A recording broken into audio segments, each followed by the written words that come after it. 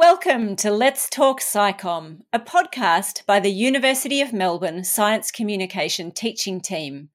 I'm Dr. Jen Martin and my co-host is Dr. Michael Wheeler, and we believe science isn't finished until it's communicated.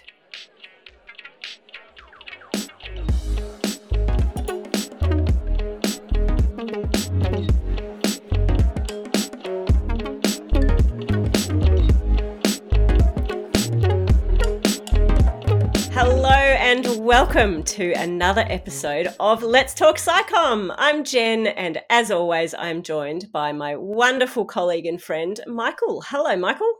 Hey Jen, I'm very excited for today's episode. We're going to be talking all about an area that's not often discussed, which is the intersection of science communication and business.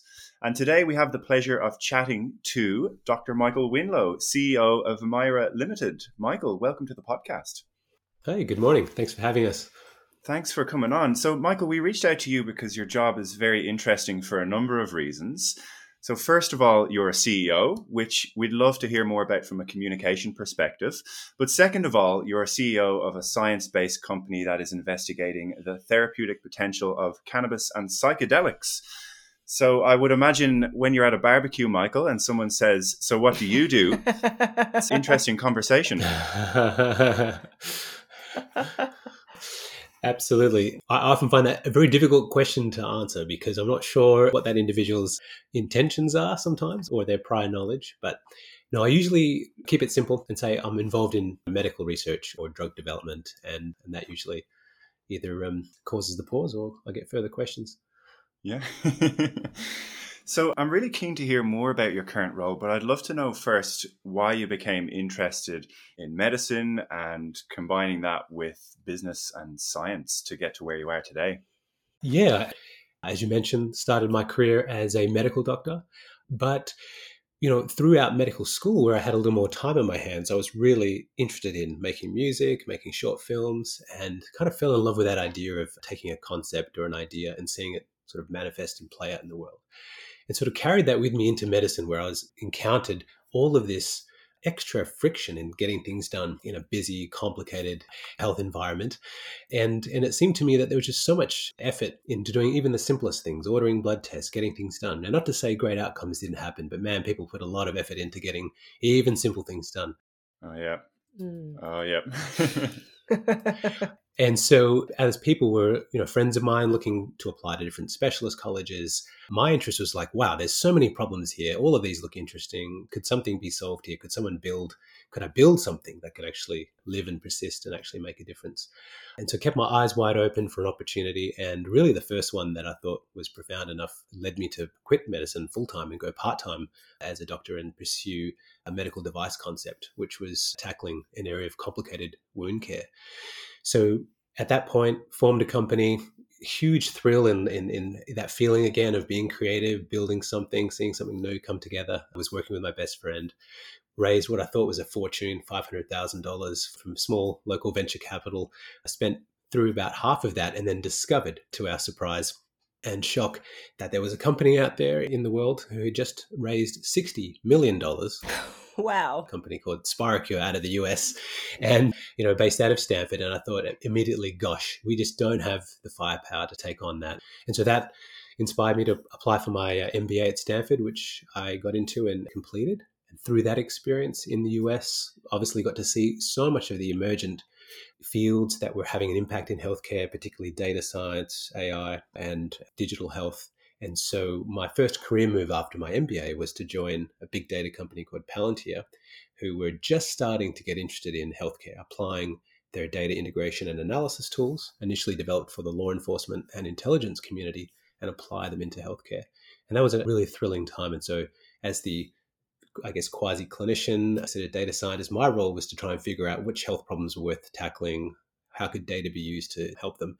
And through that, got to work on some really fascinating and complicated data problems in big pharma around compound discovery, lead generation, trial site selection, health insurers around what fraud, waste and abuse, health gap analysis, health service delivery providers, national institutions, many, many problems that we worked on, and got a really deep appreciation for the role and potential that well-organized data could have on that.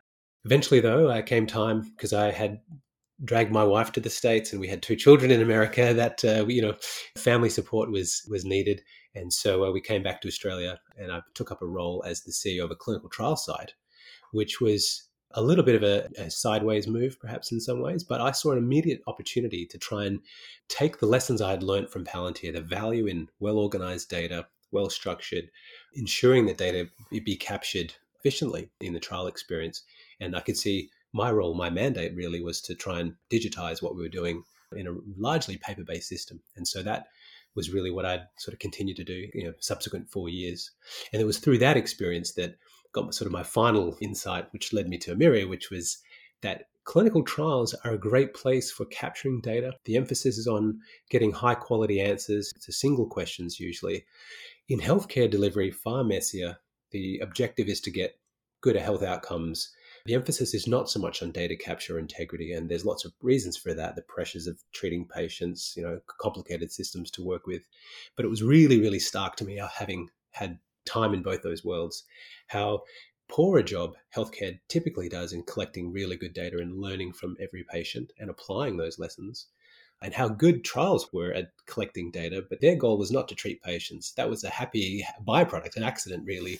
Your experimental drug happened to be effective. And so Emyria was really born out of this, sitting between these two worlds and saying, right, what can we take from the clinical trial experience, the infrastructure, the disciplines of collecting data well? How can we apply that to healthcare and actually develop a clinical service that can treat patients, does a better job from learning from those patients, and then brings that data to life and uses that information to develop better treatments and therapies? And the cannabinoid medicines were just becoming legal. Clearly an opportunity there to improve our knowledge about where these treatments work best. So that was where we've started first. We've now extended, obviously, that interest into the emerging field of psychedelic assisted therapy, fraught with the same problems as cannabis. Nobody knows where to use them most effectively. But we think our infrastructure could be applied really to any emergent treatment where you want to be able to provide patients who have not gained benefit from their current treatment, provide them access to something new and promising, but at the same time, ensure you're learning from those patients to improve their care and drug development. So hopefully that sort of weaves together the interests. Yeah, and that's where I am today.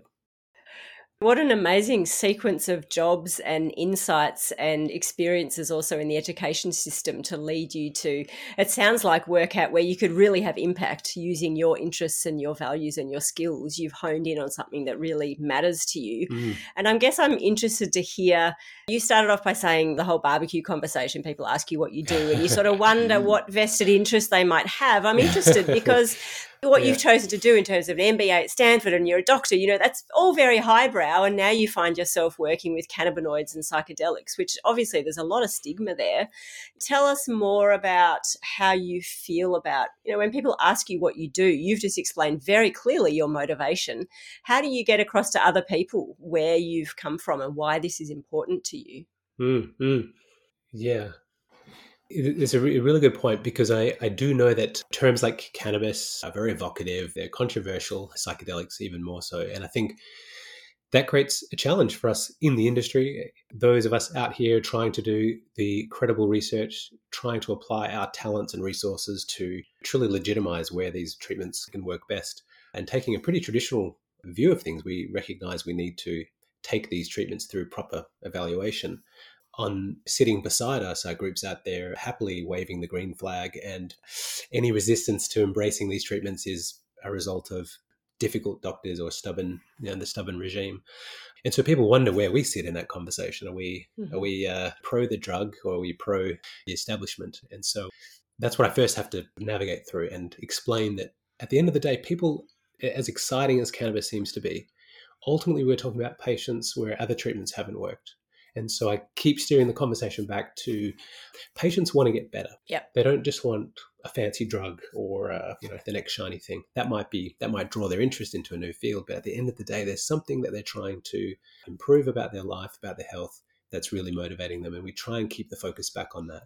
And so really, I start with saying, well, what I'm trying to do is develop better treatments. These look promising, but we don't know where they work best. We're trying to do a better job learning from patients and guide our story or guide the development of these treatments forward. So it's a little bit of, I have to show that I'm not put off by cannabis. I embrace it. I'm comfortable about that. I see that it has potential, but also need to, depending on who I'm speaking to, remind them that there's still a bit more work to be done. We're not yet cheerleaders for this drug alone. We're trying to do the proper evaluation.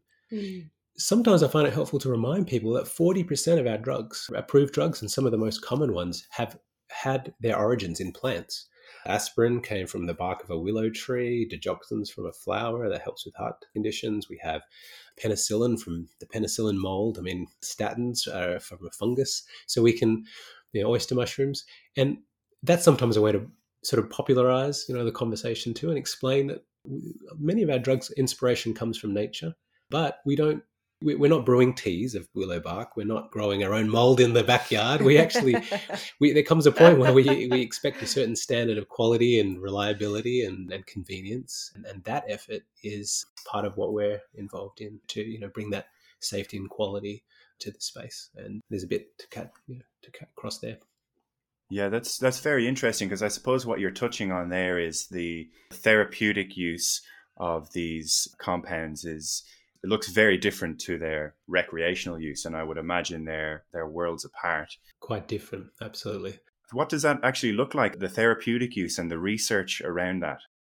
Yeah, so it's a really good point. So one of the first things I do like to say, people go, should I be smoking this for my back pain, is just remind them that it's really the dose that makes the poison. So when you smoke a joint, we've got a couple of challenges. One, we don't know what dose you're getting, but it's estimated between 150 to 200 milligrams of THC. That's sort of a quantity of the main psychoactive component of medicinal cannabis.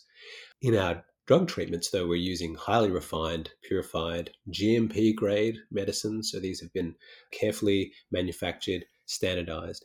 We're trying to manage someone's pain or improve their sleep. And so we're working with a much smaller dose, and we're working with different dose forms that are consistent.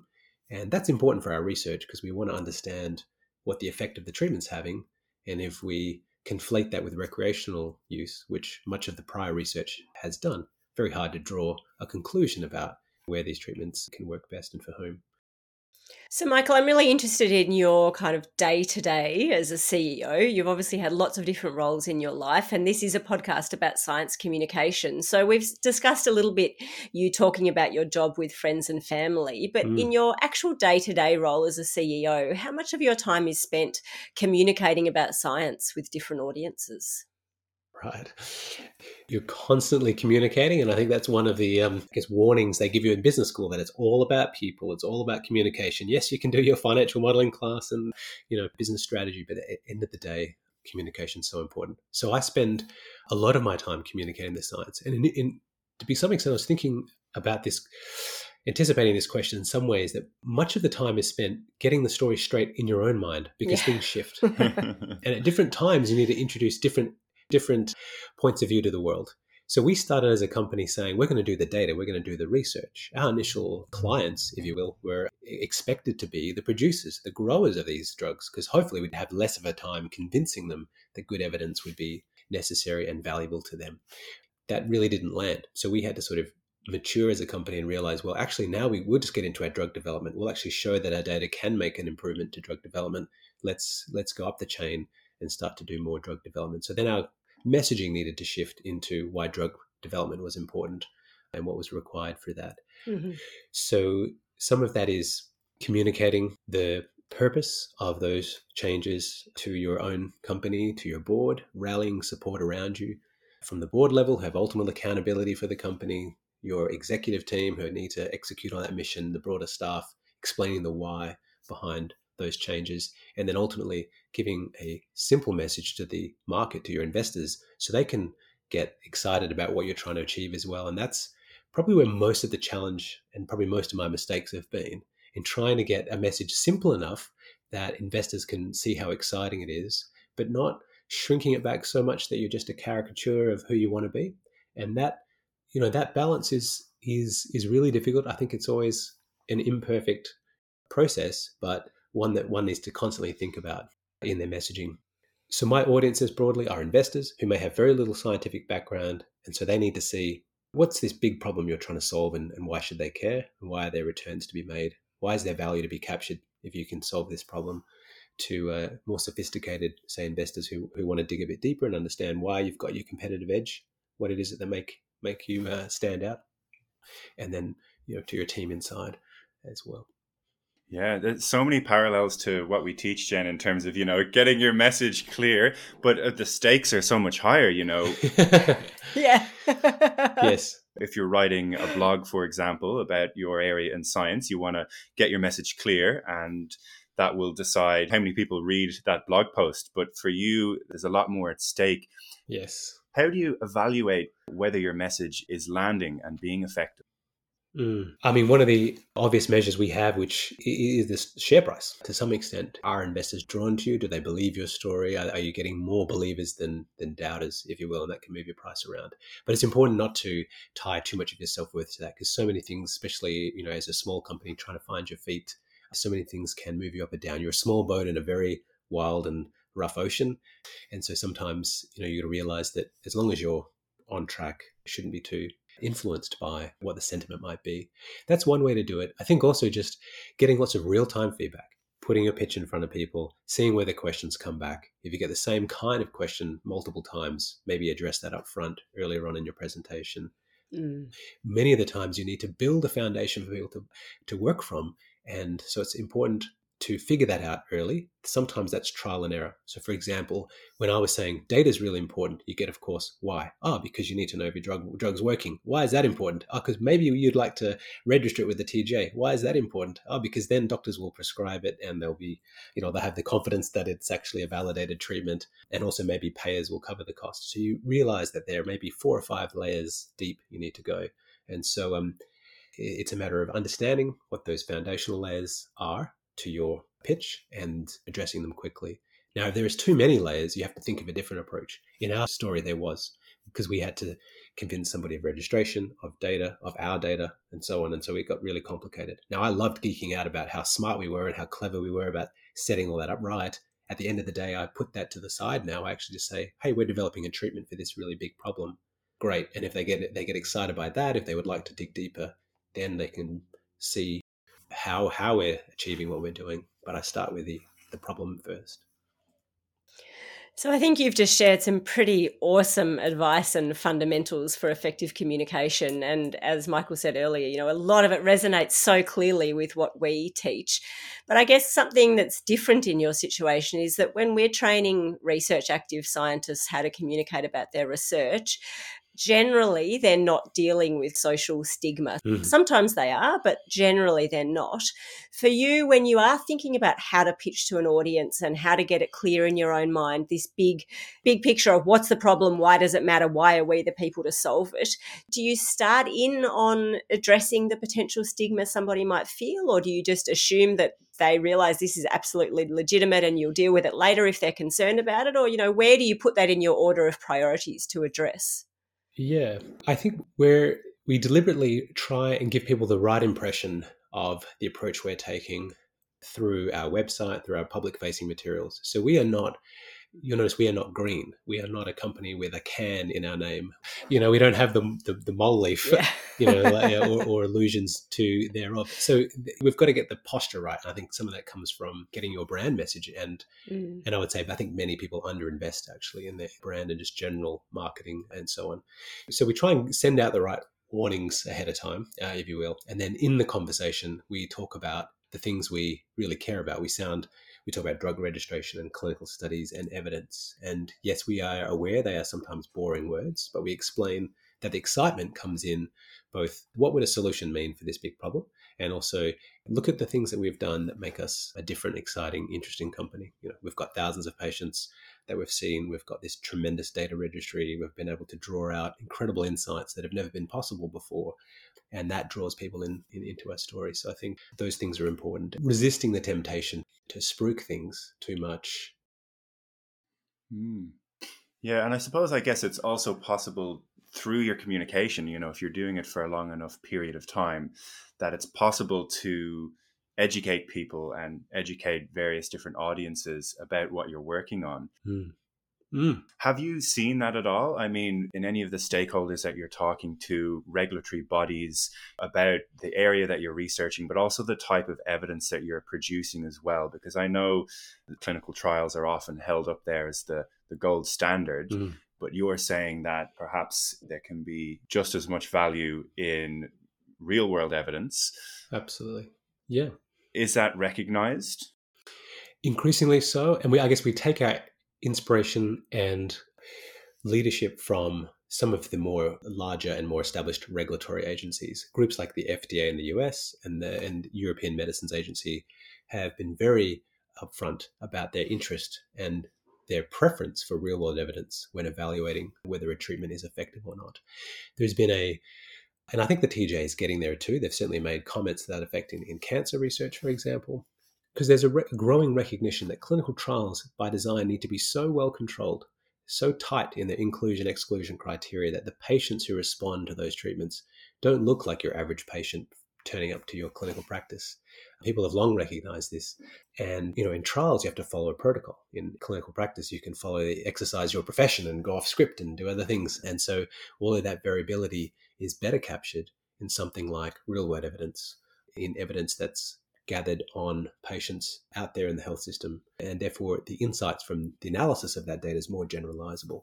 So there's a growing recognition of the value of real-world evidence. I think we lean on that. We point to the leadership from big groups like the FDA. If we're talking to people in Australia. You talk about the aha moments. Do people get it? It does take me longer than I wish still. I don't mind that, because normally I try and find, you go where the doors are open. When I'm talking to a big pharma company in the States, they get it. They really get it. They're already 10 steps in. So I have less of a hard time, and I can feel really good about how we're doing things. Yes, I got a bit more work in Australia with it. I had to do a bit more hand holding maybe to take them to that point of realization. If I can get more time with people, I know I can get there. But right now it's hard to do that in 5 minutes with somebody. And so I don't give myself the pressure to try and get it across the line in 5 minutes. I just know it's a long-term game. If I can create multiple opportunities to kind of hear the message and dig deeper, that's probably the best strategy that we can take. Mm. Is there something you learned along the way, Michael, about communicating your message clearly that really surprised you? Do you feel like you've learnt something in the last period of years that you just never would have guessed would have been a good tool? It's probably been the other way. I've stated things, I've said things out loud, which I thought, wow, this is going to blow them away. And then no reaction whatsoever. And then I realized, okay, what have I missed? A simple fact that the industry in medicinal cannabis has been very proud of itself for growing from 0 to, say, 100,000 scripts in a year. And I'd say, well, over that same period of time, there were 23 million prescriptions written for antidepressants, 22 million prescriptions written for pain medication. The industry has a long way to go to be mainstream. We're not there yet, despite the fact that if you zoom in on a small curve, it looks exponential, but if you zoom out in the greater context, you're far away. So I would make statements like this and think, surely people would get what we're trying to do. But that's been one thing. I think explaining to people that our drug treatments don't normally stay stuck at their plant origins, that eventually there's a purification, a refinement that takes place to mainstream medications. I think people are starting to appreciate the necessity of that as well. But I'm constantly looking. I'm also not putting myself under too much pressure to get it right all the time. It's a constant experiment. I'm learning as I'm going. And so sometimes I just take the pressure off to be perfect each time and realize that, as long as it's iterating and getting better, evolving, then that's all I can hope for. Yeah, exactly.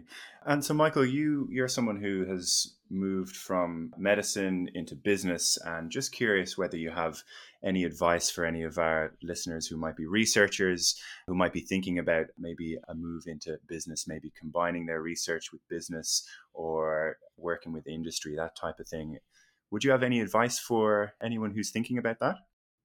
Yeah, I would absolutely explore it honestly. I think if you're interested in seeing your idea, your research, or your talents translated into products, services that can benefit lots of people, there's certainly an academic route which can take you there, but there's certainly lessons and advantages to the business world. Typically, I think someone starts an academic career, and even training in medicine is like this, where you're on this side and business is on the other side, and clearly the incentives are not aligned, and you're crossing to the dark side if you take an interest in business. I think I think some of that misperception still exists. There are very good, very highly motivated people trying to do the right thing, trying to do great from the world, but are able to leverage a different set of resources on the business side to make those things come to life in the world. At the end of the day, whether you're an academic or in business, you want to see the product of your efforts benefiting people, and you want to see your knowledge translated. I think you share that. Both sides share that same mission, just have different approaches of getting there. Both have a role to play. Yeah. Fantastic. I'm just noticing the time here. We could keep chatting for ages, I think. It's time to move on to the next section of our podcast, the rapid fire questions. Mm-hmm. Are you ready? Oh dear. That's it. Yeah, go for it. Woohoo!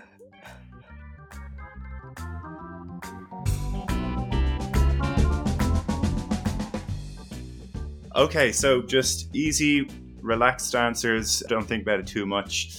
First question off the rank, Michael. If you had to pick an alternative career to what you're doing now, what would it be? I'd be a rock musician. Believe it or not. Easy.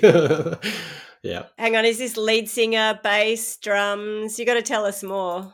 Oh, this is a guitarist. I've got a guitar. I've got a number of guitars and even a few didgeridoos, but I think guitar's probably my thing. Okay, that's the best answer yet, I think, Michael, don't you? That's the coolest answer we've ever had. Yeah. Nice. Okay, question 2. What's been your proudest professional moment? Ooh, probably converting one of our earlier projects in Palantir. It was an experiment to see whether Palantir could solve a really meaty health problem. We were able to do that with this great sort of collaboration, required tremendous effort, and it was on a really meaningful health challenge and made a big difference there. So that led to a pretty massive contract, bigger numbers than I'd ever seen in my life, and I thought that was great recognition. Yeah. Wow. Fantastic. Absolutely. Next question, Twitter or Instagram? Oh, Twitter. I don't know how to use Instagram. I'm more of a consumer. I guess, yeah, it'd be Twitter, something I can read. Okay, next question. Your favourite science-related book and or movie?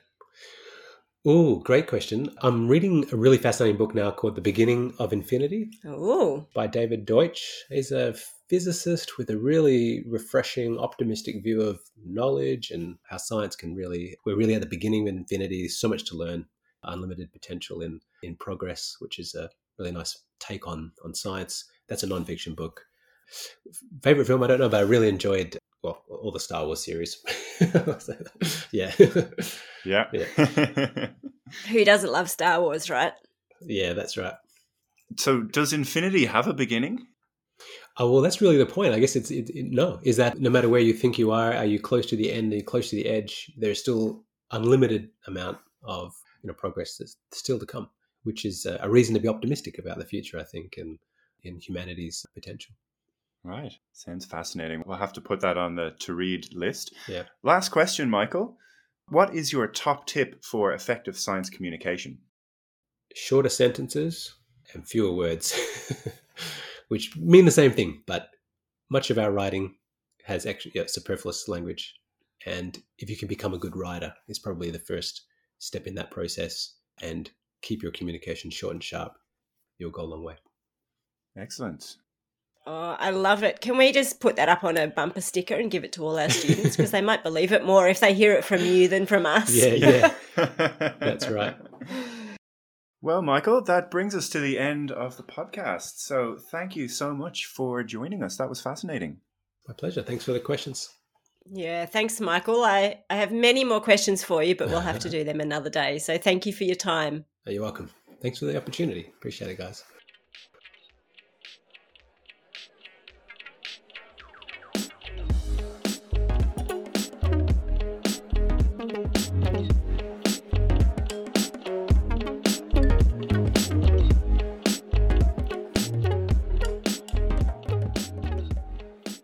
Thanks for listening. If you're enjoying these episodes, you can help spread the word by telling a friend about Let's Talk SciComm, or even sharing one of our episodes on social media.